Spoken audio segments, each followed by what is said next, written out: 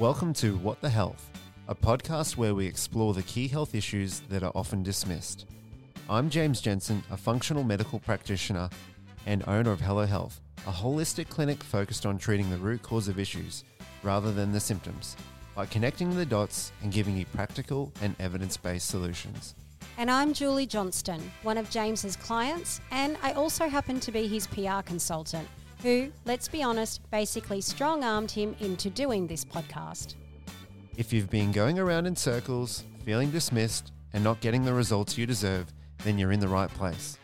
Because as you always say, James, just because something is common doesn't mean it's normal. Exactly. So let's drill down to what's really going on.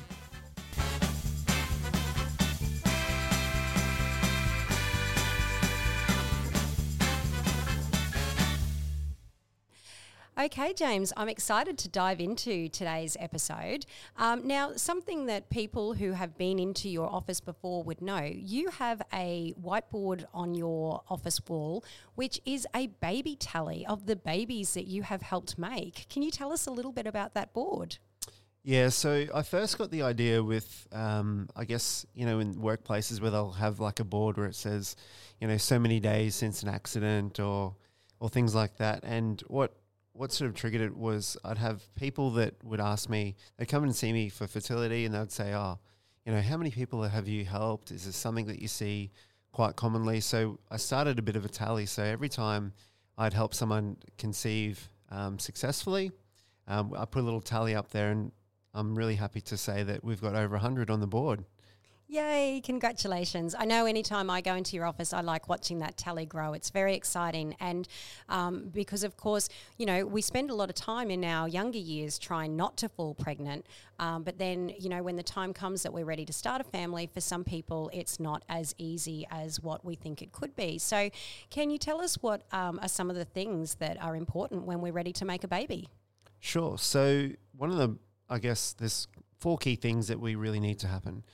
Firstly, we need to have viable sperm, we need to have a viable egg, we need to be ovulating, and need to be having sex, and having sex at the right time, which is in a normal sort of typical 28-day cycle, that's mid-cycle. Some of the signs of ovulation can be egg white discharge, and usually you'll find, as a female, you'll find your partner significantly more attractive. So there is a rise in libido and things like that. So it's much easier to overlook, their annoying traits when you're ovulating, because obviously your body wants you to be attracted to them at that particular point of the month. Is that right? That's right, yeah. It makes sense when you understand it. And part of ovulation is big surge of hormones, in particular progesterone.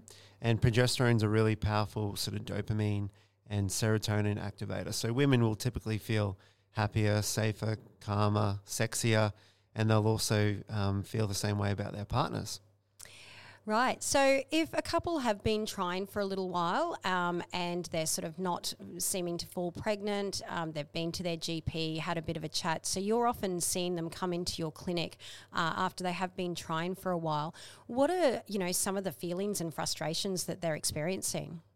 Yeah, so a lot of people are quite frustrated in the sense that, they might be ovulating regularly and everything might seem to be, all happy and normal, with a lot of their basic testing. And what my job is to really highlight some of the gaps in some of the testing that might be there. For example, a really common thing would be vitamin D deficiency. So for fertility, for the egg and sperm to have this conversation, I say they have a conversation about vitamin D when they first meet each other. And both the male and female partner need to have vitamin D levels above 100 nanomoles per litre, and ideally above 120. And without that, conception simply won't happen. And the reference range for vitamin D in Australia is 50 to 150. So a lot of people that we test are sitting around the 60 or 70, which, as I just said, is not quite adequate for fertility. So really for me, it's about testing the little things that I guess often get overlooked as key things. And another one of those things would be the vaginal microbiome. So the vaginal microbiome is everything. And I also jokingly say that for fertility, you must smell good. So Firstly, there's these little pheromone interactions which are all governed by smell. So our bodies want a bit of genetic diversity. So we're attracted to people that are more genetically diverse than us. And a lot of that's happening through microbiome relationships, so like bug balances. And to take it back to the context of the vagina, if the vagina microbiome balance isn't quite right, again, that's a major handbrake to fertility. So we're often doing vaginal microbiome tests, which is just a swab. And we're not just looking for things like candida or, bacterial vaginosis, which is a bacterial infection. We're also looking at, what is there sufficient lactobacilli species? It's a little bit different to the gut, where we want lots of variety of species, but in the vagina we want very few species. And most of those are lactobacilli. And the cool thing about the lactobacilli is they produce acids which maintain the right pH. And again, if the pH isn't right, we can get opportunistic infections, and that can be a massive handbrake to fertility. Right. And so what are some of the other things that you're testing as well with all of this? So basically you organise all these tests, they come back, you analyse them, you see some of these things that might just be seemingly minor, but they can have a big impact. So what are some of the other things that you're looking for in those test results? Yeah, so we're often looking at things like zinc levels. Zinc's really, really important for both egg and sperm quality, but certainly things like ovulation. Again, there's like a little sweet spot with zinc. We want zinc to be typically above sort of 15. And the other thing that we'll also test alongside zinc is copper. So again, if we, you talked about people often wanting to, we spend a lot of our time trying not to get pregnant. We're scared. And so, females might be using contraceptives, and one of the major side effects of contraceptives is they actually hold copper in the body. And that copper actually kicks zinc out. So you could be on the pill, say, for 10, 15 years, all of a sudden come off, and your zinc-copper ratio won't be naturally corrected. So simple things like zinc is a really big one. Thyroid as well is a common one that we see as a handbrake to fertility. That can affect ovulation. But in particular can affect progesterone, and progesterone is the hormone that holds a pregnancy. So progestation. So it's a really, really important thing that we look at, and all the time we're detecting things which I guess you can term subclinical hypothyroidism. So on the tests themselves, the thyroid might look okay, but it's not optimal for fertility. And and that can even be simple things like iodine deficiency. Again, if iodine is low, that will affect ovulation. I think it might be the third most common deficiency in Australia. And if iodine is low, your body just won't continue the pregnancy either, because iodine is one of those key nutrients that helps the baby's brain develop in those very first trimester. So if iodine's low, the body has this natural mechanism where it says, hey, look, now's not a really good time to have a baby. So we'll wait for iodine to be corrected, and then we'll go about things. And so for most of these things, most times these women would be feeling fairly healthy and thinking they're in good health, they're eating good diets, they're in a good age bracket for falling pregnant. And so it's not until really analysing these test results that you're seeing that there's just these minor tweaks that need to be made. Is it sometimes as simple as that? It often is, and most of the conversations that I'm having with people are, let's just look at the basics first that I think are important, that usually don't get routinely tested. And once we find those things, that's where the magic happens. And I think that's how I've got to, fill my baby board to over 100. And I think, like you pointed out, it's often not one major thing. It's usually a collection of lots of little small things. So, those little 1%ers, they don't, 1 plus 1 doesn't equal 2. 1 plus 1 might equal sort of 15. And then when you have like a third factor, you might be sort of things like, I guess you could be reducing your chances by 25%. And with a normal, if everything is healthy for both mum and dad, then generally it's about a 25% chance of successful conception each time you try. So it's not really high anyway if everything's perfect. So if you start to get a few things like, zinc deficiency, vitamin D deficiency, iodine, or the vaginal microbiome is out of whack, all of a sudden we can see how people can feel healthy and normal but still have a lot of trouble. Yeah, and of course, and you just mentioned then, like it's mum and dad being healthy, and so it does take two to tango, and we often focus on the woman's health and testing, but you're doing that testing with the male partner as well. And so what are some of the things that you're specifically looking for there in the male with the man? Yeah, so a lot of it is the same sort of nutrient levels that are really important, which is kind of convenient. There's a fair big overlap. Again, zinc deficiency is a really common one that we see with men. So we're always looking at things like zinc levels, vitamin D levels. One of the little things that we often find as well might be things like low testosterone. So if they're drinking too much, that will definitely affect sperm quality. Chronic stress, poor sleep.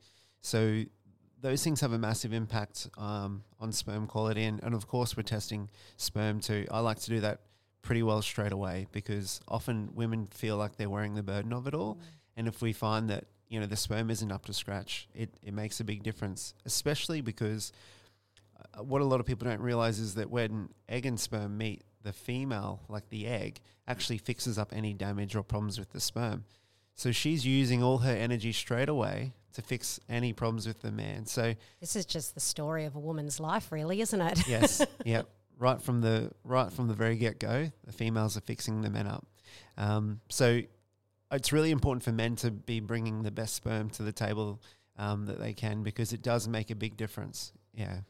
And most times, do you find, is it the female that's approaching you for the appointment first, and then you're encouraging getting the man involved? And how do those conversations go? Are most men quite willing to come in and have a chat and go through this testing process?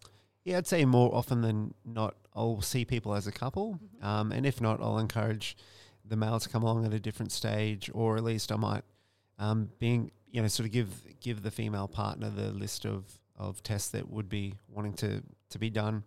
But I would say by and large, the attitude has probably changed. I think even in the small time that I've been practicing, men sort of really understand that they're at least 50% of the problem. So yeah, a lot of them are willing to get those tests. Yeah. And so you said that oftentimes with some of these small changes, so it's some sort of like vitamin and nutritional supplements and maybe some lifestyle changes. How soon do they start to see results? Yeah, so if we're talking about the context of like egg and sperm quality, usually we allow for sort of 3 months to really see the proper changes in like a test. So let's just say the sperm quality wasn't up to scratch. Once we sort of apply the right interventions, we're usually within 3 months we're able to like clinically see a difference there if we were to retest. I usually allow up to 4 months to really know just how far we've gotten with some of those interventions. But yeah, it's usually quite quick. And obviously, much less taxing emotionally and financially than having to go through IVF methods to conceive. So certainly worth, if people are having trouble conceiving, seeing someone like yourself and looking at these options before going down that road. Yeah, and I also explain to people, even if we aren't able to help them conceive naturally, any little thing that we do is only going to push them in the right direction. So, if it is about improving, egg or sperm quality, or, the microbiome of the vagina, or even the penis, we're actually going to see, if they're going down the path of IVF, they're going to get much better results rather than just the usual. Often they're told it's like the numbers game. We'll just keep trying and eventually one will stick. So anything we do is always pushing people in the right direction. Yeah, so it's really helping get them in that optimal stage that their body knows what it needs to do and wants to get pregnant. Yeah, absolutely. Yeah. And, some of the other complications that can affect fertility, can you talk to those? I know endometriosis, and things like that. Do you want to have a chat about some of those other things that might be affecting fertility? Yeah, so there is, I guess, the idea that, inflammation is the root of all evil, and it's quite true with fertility as well. So things like endometriosis, which is, I guess, considered a gynecological problem, but it's really an issue of the immune system. So again, we're talking about any sort of inflammatory process is not only going to affect, the chances of conception, but also affect, rates of miscarriage, etc. So treating things like endometriosis is really, rather than focusing on, I guess, the gynecological side of things, it's really about treating the immune system. And by doing that, we're able to bring that inflammation down, which improves ovulation. It improves the chances of maintaining a healthy pregnancy. And again, it's a lot of lifestyle stuff, using the right nutrients to support those things. I mean, time and time again, I'm seeing just by improving things like the vaginal microbiome, the impact that it has on endometriosis. And unfortunately, a lot of the main treatments for endometriosis are either like shut down the endocrine system, so stop ovulation, all those types of things, or surgery. And surgery can be really useful, but it's failing to address the immune dysregulation that's there. So a lot of that might be, just doing simple things like reducing gluten and dairy can make a massive, massive impact. So, diet becomes really, really important in that context. Yeah, great. So it must be so rewarding for you when you do receive that phone call or email from someone saying that they've fallen pregnant and even if they have had a little bit of trouble conceiving, do you then encourage them to still continue taking some supplements to support that pregnancy and their health during that time? Yeah, I have a bit of a rule in the sense of whatever got you pregnant, you should probably continue because it'll help keep you pregnant. And obviously all the things that we're prescribing and using are safe in pregnancy and fertility. So, yeah, it's a really rewarding sort of thing to do. Like you said, get the phone call, and then I also love getting the pictures of the babies. Yeah, no, that's fantastic. So obviously, if anyone is, trying to get pregnant and they're having a bit of trouble conceiving, they can obviously make an appointment with yourself. What other sort of steps, if they're not in our area or have access to an online appointment with you, what are some other simple strategies that you can give people who are trying to conceive at the moment? Yeah, I think first and foremost, it's about getting the right testing done. So we're obviously open to people just reaching out to us, and we can send them a list of tests that we would recommend. Mm-hmm. And we've also got like a webinar that's available for purchase, which is $20, which I'll literally go through. You have to listen to me for an hour and a quarter. But lots of great information in there. Yeah, so we're talking literally about everything from, how, again, like we're talking about that conversation between egg and sperm, vaginal microbiome, all the lifestyle factors that affect egg and sperm quality.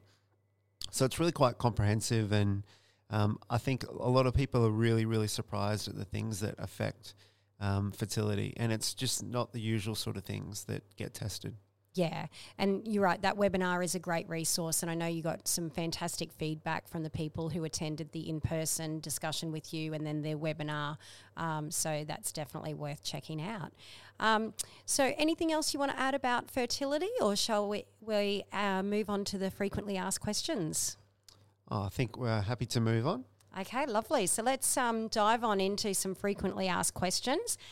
So one of the ones that was put on our social media recently, I don't eat meat. I only eat clean. Why do I feel so bloated all the time?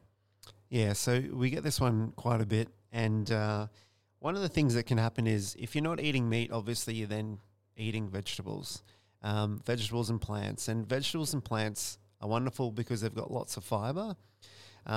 But sometimes what will happen is if there's a bacterial overgrowth in the gut, so the bacteria eat fiber. So if your diet is really, really sort of heavy in terms of fiber content, often what you're doing is you're feeding the bacteria, and then the bacteria creating an inflammatory process.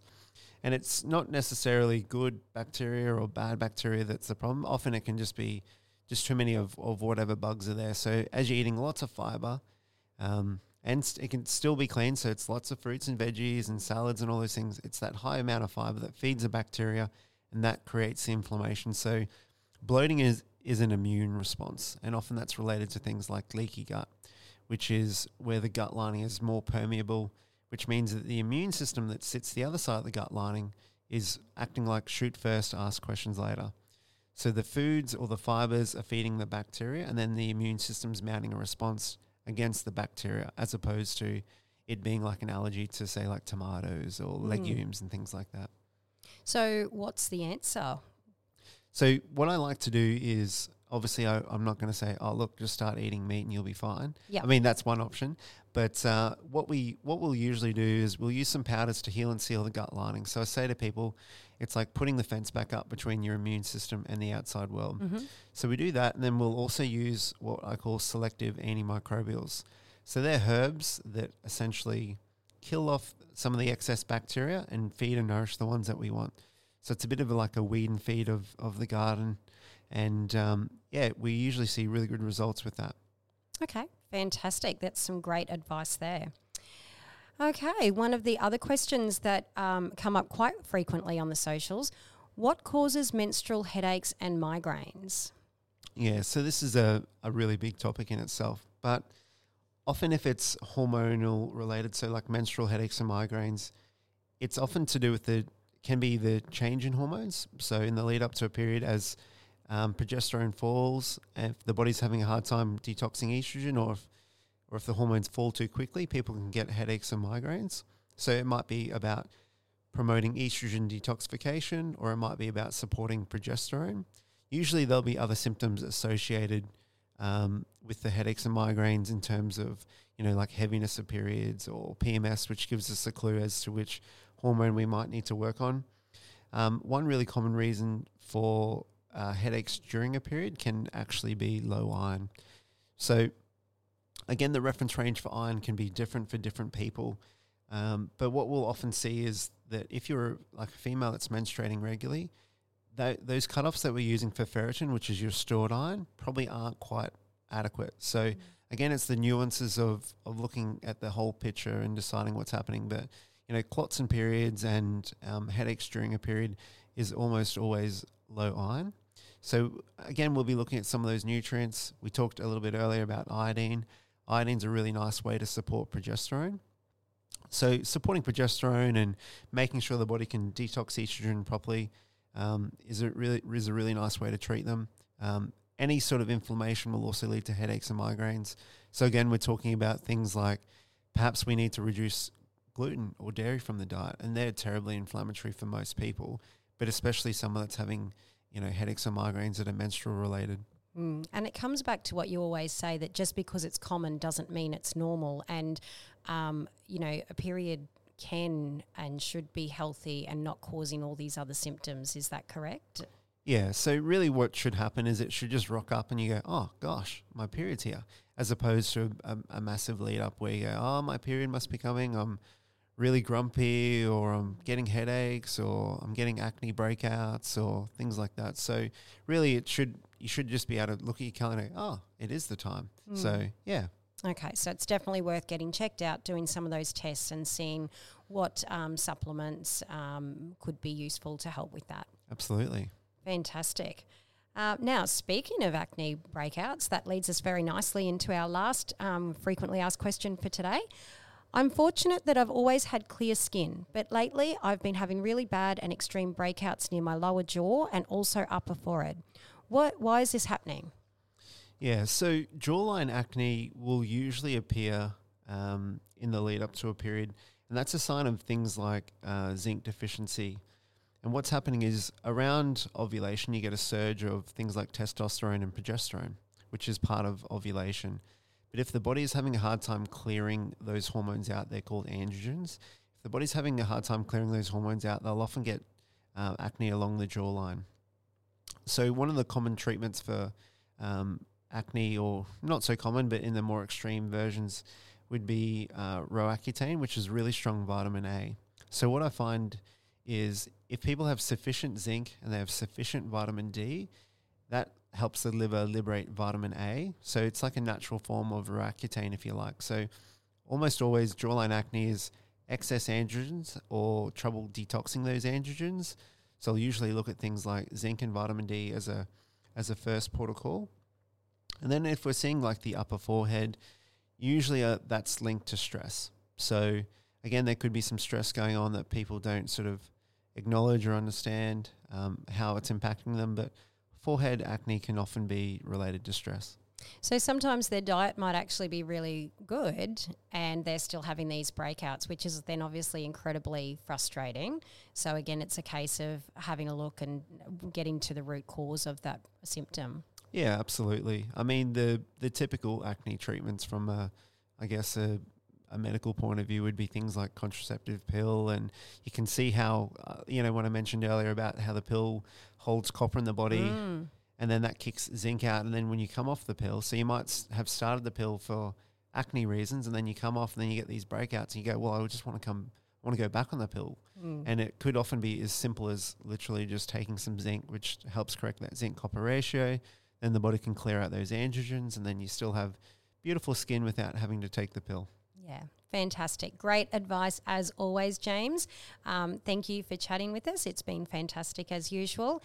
And as we mentioned earlier, people can certainly go and check out that fertility webinar on your website. Yeah, thanks, Julie. We hope you enjoyed this episode on What the Health. If you want to keep hearing more, follow us on the Apple Podcast app, where you'll be notified every week when we drop a new episode. If you love the show and want to support us, feel free to share the podcast or go leave us a review. Yes, help make Julie's life easier when she's trying to market this podcast. And of course, it would be remiss of me not to mention that you can go book a consultation in person or online with James to discuss all your health concerns. Head on over to www.hellohealth.au. Plus, you'll get free postage on any products you purchase. Thanks for joining us, and we'll see you next week.